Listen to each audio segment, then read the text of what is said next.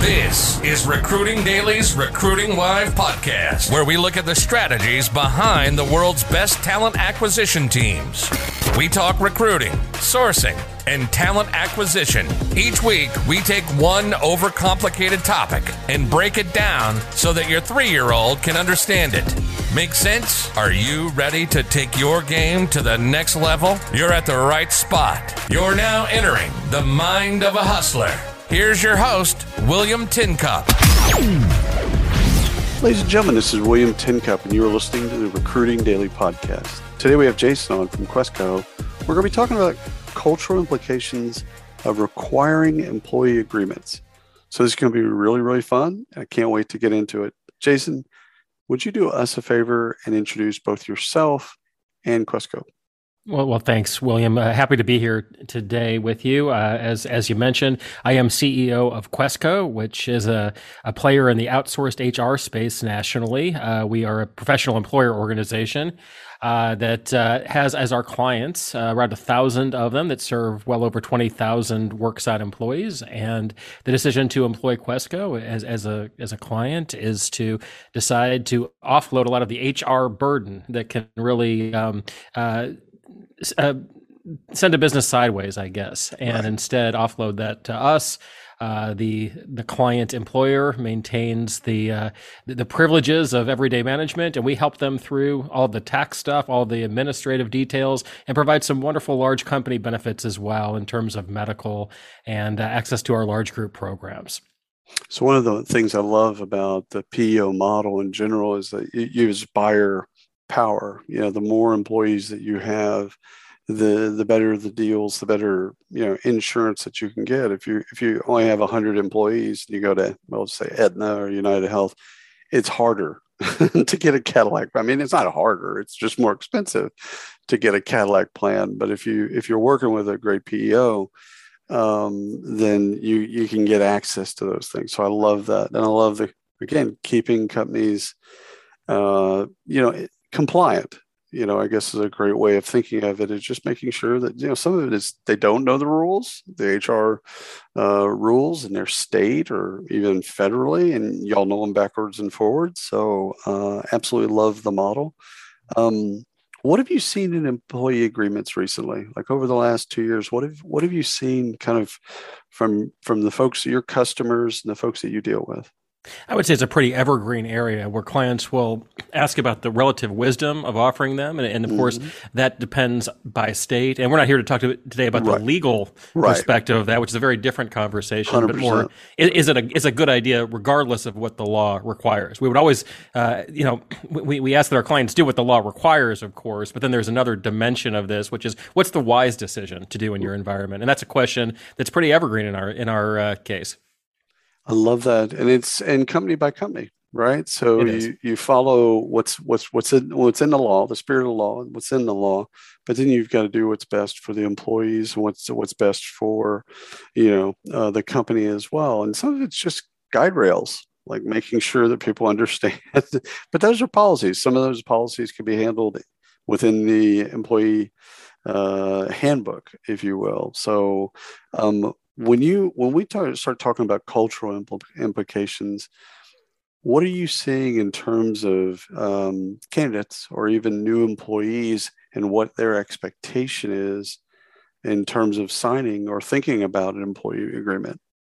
Well, so if you step back and look at what's trying to be accomplished here, rare would be the candidate or the employer that just loves an environment where somebody says, I want to work for a place where I have no idea what's expected of me, right? That is a recipe for a lot of bad things to happen. So at its core, talking about this issue is tell me what's expected and then what's the best way to communicate that and enforce that and live into that.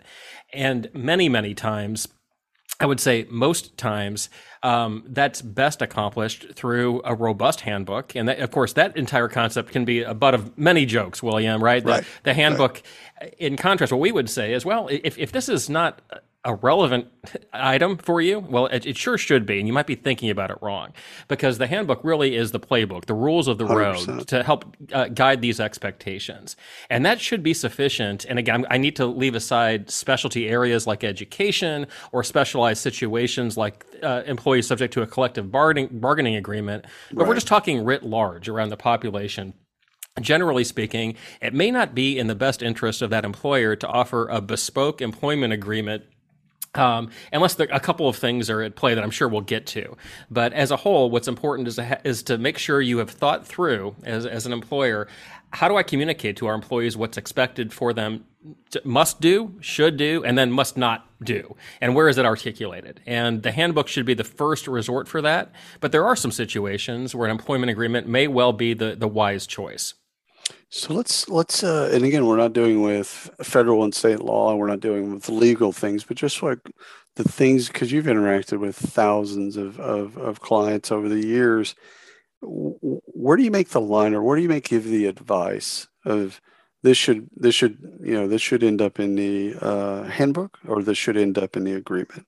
How do you guide generally? How do you guide folks through that process? So you start with the principles, right? And what I would recommend is that let's live into values of being transparent, being consistent, and perhaps most importantly in this environment, being fair, the perception of fairness across this. And then most times that is accomplished with more of a handbook approach. In other words, take it down a notch in formality, because an employment agreement can be restrictive on both sides. And Right. particularly in a small business that has a more dynamic environment, things are changing rather quickly. Both sides, either side, might feel really hemmed in by something that might be obsolete almost as soon as it's signed, right? In terms of depending on exactly what's in it and what's specified. You wouldn't want an employment agreement, first and foremost, to be a barrier to success of company or teammate. So that's one of the primary hurdles to accomplish. Is this something that is unique to the individual role, either because you're hiring a very senior manager and some different rules need to apply, or because you have a specialized kind of role that might, for example, be much more deep into company secret sauce type items, to where you might feel the need for a higher level of protection? In other words, do you have a situation that requires something exceptional? And that's how I would encourage people to think about an employment agreement in the current climate is there something exceptional? Because otherwise you could probably accomplish this in a different way that causes you less heartburn down the road. Yeah, and on both sides, right? So Yes. it creates less anxiety for the newly minted employee, because they're going to be looking at both those things. There's a employee handbook that's going to explain all of the expectations and policies and rules and all kinds of good stuff. And the employee agreement, at least historically, it's a bit more rigid. Right. With legalese that most people can't read and don't understand. But as it relates, at least historically, with employment agreements, three things that usually were always kind of covered was non-compete, non-disclosure, non-solicitation. And sometimes those are treated in the employee handbook. And talked about kind of openly about what the philosophy and kind of how people feel, et cetera. But some of it's kind of, as you said, it's kind of called out because they want special protection on both sides for both parties to make sure where everyone knows where the lines are. Yeah, that's right. And I think something that is more appropriate for an employment agreement, in addition to sort of the specialness of certain roles. Right. And non-compete, non-solicitation is a great example, William, because you have probably very different expectations for, say, a line employee in a retail environment, as employers like, some of the big fast food chains have learned in terms of overreach on some of these items, versus corporate staff that might be actually holding company secrets and might be you want those things to be far less portable than, say, a line employee. Right. So that uniqueness factors in, and that's suggestive of the employment agreement. That's what I love about that, and the way you've modeled that is it all of this language that goes into like the handbook. There's going to be a handbook kind of for everybody. Got it. But what goes into the agreement is going to be kind of personalized. It should be personalized to the individual. certain sections, just you don't need them. And again, I think you use the word overreach. I think that's a great way of thinking about it. It's like, they don't need to read that. You don't need it. You don't need it in there. There's the anxiety needs to be. It just doesn't need to be there on either side. But again, if you're working in the patent part of a technology business, yeah, fair enough. You might want to have some special protection there. I mean, I think employees that would go into that job would expect that. Yeah, I think that's just a dominant principle. Is if you're doing these all the time and they really don't change employee to employee, then you got to ask yourself why you're doing it. Right. I think I could share another category that I guess I'll share a story. This is also one that I share in a book I just released. So in addition to my CEO responsibilities at Quesco, I'm also, as of a couple of months ago, a published author through Forbes Books with a work called Beyond the Superhero: Executive Leadership for the Rest of Us. And the central theme of that work touches on some of the things we're doing here, which is when you're new to senior leadership, a lot of things might come at you that are different than what's expected. And when I was new to my CEO role, something that happened to me here at Quesco is a number of legacy employees would come up to me and talk about all the things that they were promised, whether it's a raise, a new role, something was promised to them, and it's not in writing anywhere, let alone budgeted. And so this is a real opportune thing to put into document it somehow, right? And an employment agreement is very ripe for doing this. Again, it's bespoke to the individual, customized to the individual. But if you're promising something in the future and you're not documenting in something that's agreed on both sides, in other words, an employment agreement, you set the stage for someone like me to come in, see nothing, and then there's going to be some upset and some friction from that situation. So this is just, again, when you're looking into the future, whether it's a post-employment obligation or something within the employment environment, and it's unique to an individual, that's a great use of an employment agreement to capture some of those items. Well, what you've empowered there is both from the management and the employee perspective is, hey, let's write a quick addendum. Let's amend the employment agreement. Let's just make sure it's Exhibit A, Exhibit B, or whatever, and now it's in there, and then both the legal team, anybody that handles that side of the business, but also, good fences make for good neighbors. And again, I love the way that if you do that, and it's, you've empowered the employee to say, okay, you've just promised me this. I have that expectation. Why don't we amend my employment agreement? And let's just make sure that it's in there. So in case anything happens to either of us. Yep. Comes back to transparency, consistency, and fairness. And you're doing that, when you're accomplishing that, then these agreements become a productive tool for the organization as opposed to perhaps just yet one more administrative burden. Yeah. Or seen as punitive, purely as a punitive document. What have you seen with, remote employees?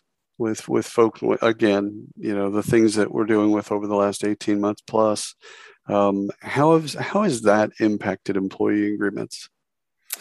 Well, I would say it affects the fundamental employment construct in some unique ways, right, William? We didn't have to tell employees to wear, a full complement of clothing to the workplace before Zoom became a thing, right? Things like that suddenly things that we never contemplated became routine. And oftentimes our documentation around these things didn't keep up. We didn't have to think about things like, what if there are young children present in the virtual work environment? When you didn't have a virtual work environment before, you were likely silent to this issue. So the overall point here would be, as your circumstances change, your documentation needs to evolve as well. And so what we would see is, companies are confronted with new situations. What an opportune time to take a look at what's out there, and do we need to communicate different things to be consistent and to be transparent and fair to our workforce? And that's, again, that is less about employment agreements and more about setting clear expectations.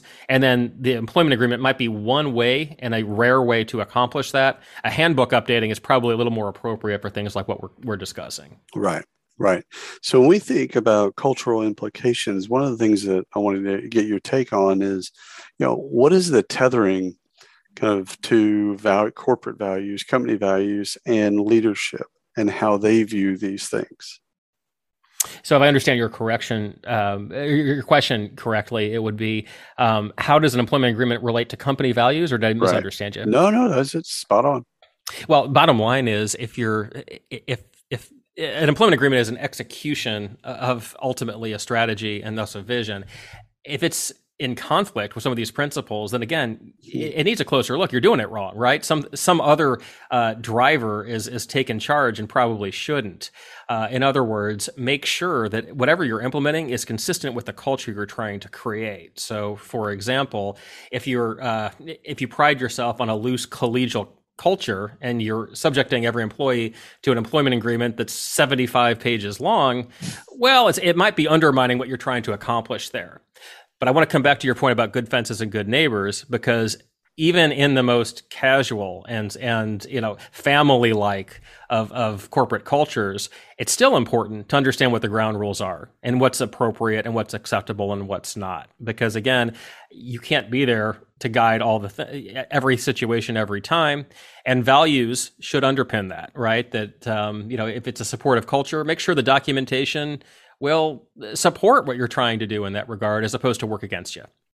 So at one point you've dealt with folks that are reluctant, either lawyers or business owners, or the C-suite, that might not see this, that might not understand the distinction between what goes into the handbook, why that's important, versus what goes into the employee agreement and why that's important. So I really want to kind of get at and pick around how do you deal with reluctant folks? How do you kind of coach them up and kind of bring them to a place where they understand, again, like the great example that you just said, you have a loose collegial, culture. Very important. You've been creating and fostering this culture for 10, 15 years, 75-page employee handbook, conflict. Like, how do you, and those are tough conversations, clearly, but how do you have those conversations with some of your clients or people that they're going through this? I think a general rule, first of all, is to keep things short and in plain English and easy to understand, and that will by itself reduce a lot of reluctance, because people just flat out understand better what the scope of it is that what you're asking. Whereas if it's complicated or lengthy, or there's a lot of clauses and provisions, they might be more likely to want to seek, outside counsel. Not that that's a terrible thing, but it is something it doesn't strike me as a real healthy workplace situation to have that to be a routine part of your environment, right? So keeping it simple. And then addressing concerns just authentically and transparently. Once again, explain the motivation. Here's why this is in here. Here's why it's important. Here's why you should care about it. If it's, if it's about understanding and a meeting of the minds. There are other issues that are a little more thorny. For example, around perhaps the length or scope of say a non-compete or non-solicitation agreement. That's an issue that needs perhaps some legal counsel to advise on what the boundaries are legally, as well as think about what you're trying to accomplish. Right. Again, there is sort of a tendency to make these agreements one-sided when they come back from internal counsel or a firm you're retaining. Right. I believe it's important to meet a little more in the middle a lot of the time, hear the objections, and compromise where it doesn't really cost you anything from a business consequence point of view. The nice to haves from a legal perspective are often not nice to have from a cultural perspective. I love that. And I love the way that you broke that into plain English and explaining things to folks, because oftentimes it's as you well know, it's a PDF or a DocuSign that's sent over, and it's in legal language, which not all of us speak legal, and so there's an intimidation factor for a lot of folks that especially for the first time they've signed an employment agreement, that they don't even know what they're signing. They don't even know what these things might even mean, but it's scary. It's intimidating. And I love the way that you kind of broke that down and say, you know what? Just explain it. Like, go through the things like, here's what we're trying to achieve with this section. So yeah, here are the words, here's the legalese, important. However, here's what we're actually trying to convey in this part of the employee agreement. And that also is true in the handbook too. I mean, the same philosophy can apply. It's like, here's why we have, this harassment policy. So here's what it is. Here's the policy, signature required. However, here's what we're really trying to do with this policy. Yeah, you're just spot on, right, William? Because you are hitting on the opportunity we have to make that kind of conversation supportive of the culture we're trying to build, as opposed to there's another bureaucratic angle of this as well. I as the company, this is something that HR makes me sign or legal makes me sign, and so there's no ownership on either side. It just becomes an empty paper pushing exercise. Right. That's a huge missed opportunity to really underscore the values that can make us successful. What's great is in the way that you're thinking about it is during the onboarding process is you celebrate it. You find a way to actually turn something that has historically been a negative into a positive. And again, if you're explaining it and you're really fundamentally giving people insight into why this section is important and why we wrote it the way we wrote it and what it means. If you have any questions, again, you can talk to a personal lawyer. You can do whatever you need to do. You can look things up on the internet, but here's what we were trying to achieve. Like that could actually be a really wonderful part of the onboarding experience. Yeah, I love the way you think because, why shouldn't this be a celebration? Somebody accepting a job is inherently an optimistic proposition, right? We're banking on a future together. That's hopeful. That's happy. So let's not suck the energy out of the room with a conversation that detaches from that humanity, but rather use it to support the humanity. And if the paper matches the intent, you're going to be a home run hitter when it comes to getting people to onboard in a culturally appropriate way. So last question before we roll out, and this is just, I want your advice on, folks that are going down this road, maybe they're starting companies, and then that's, the world I live in is a lot of startups. What should they start with? There's nothing there. There's not an established company. There's not established culture. What do you believe is kind of the way that they should approach employment agreements and the employee handbook? I would start with the nowhere near putting pen to paper, and instead think about the culture you want to create. And then a firm understanding of what's legally advisable as well. Because again, we sort of set that aside, but there are some important things that, in other words, the attorney's perspective is valuable here. It's just 100%. It's just not all consuming. And so you take that feedback. And then I think the final thing I would say, though it might sound a little bit self-serving, is this is a great area to seek help in, unless you're very deep in HR practice. And perhaps even if you are, you have a lot of things on your plate to think about when you're building an enterprise when it's new. And what a wonderful time to ask for help and expertise to guide you through the cultural and legal ramifications of those early decisions you're going to make that can set you out to get farther faster in your professional success. I love it. Brother, thank you so much. This has been a wonderful topic. And I love the way that we've kind of parsed it and given people advice. So Jason, thank you so much for coming on the Recruiting Daily podcast. I've absolutely enjoyed this. Likewise, William. Thank you so much. All righty. And to everyone, thank you for listening to the Recruiting Daily podcast. Until next time. You've been listening to the Recruiting Live podcast by Recruiting Daily. Check out the latest industry podcasts, webinars, articles, and news at recruitingdaily.com.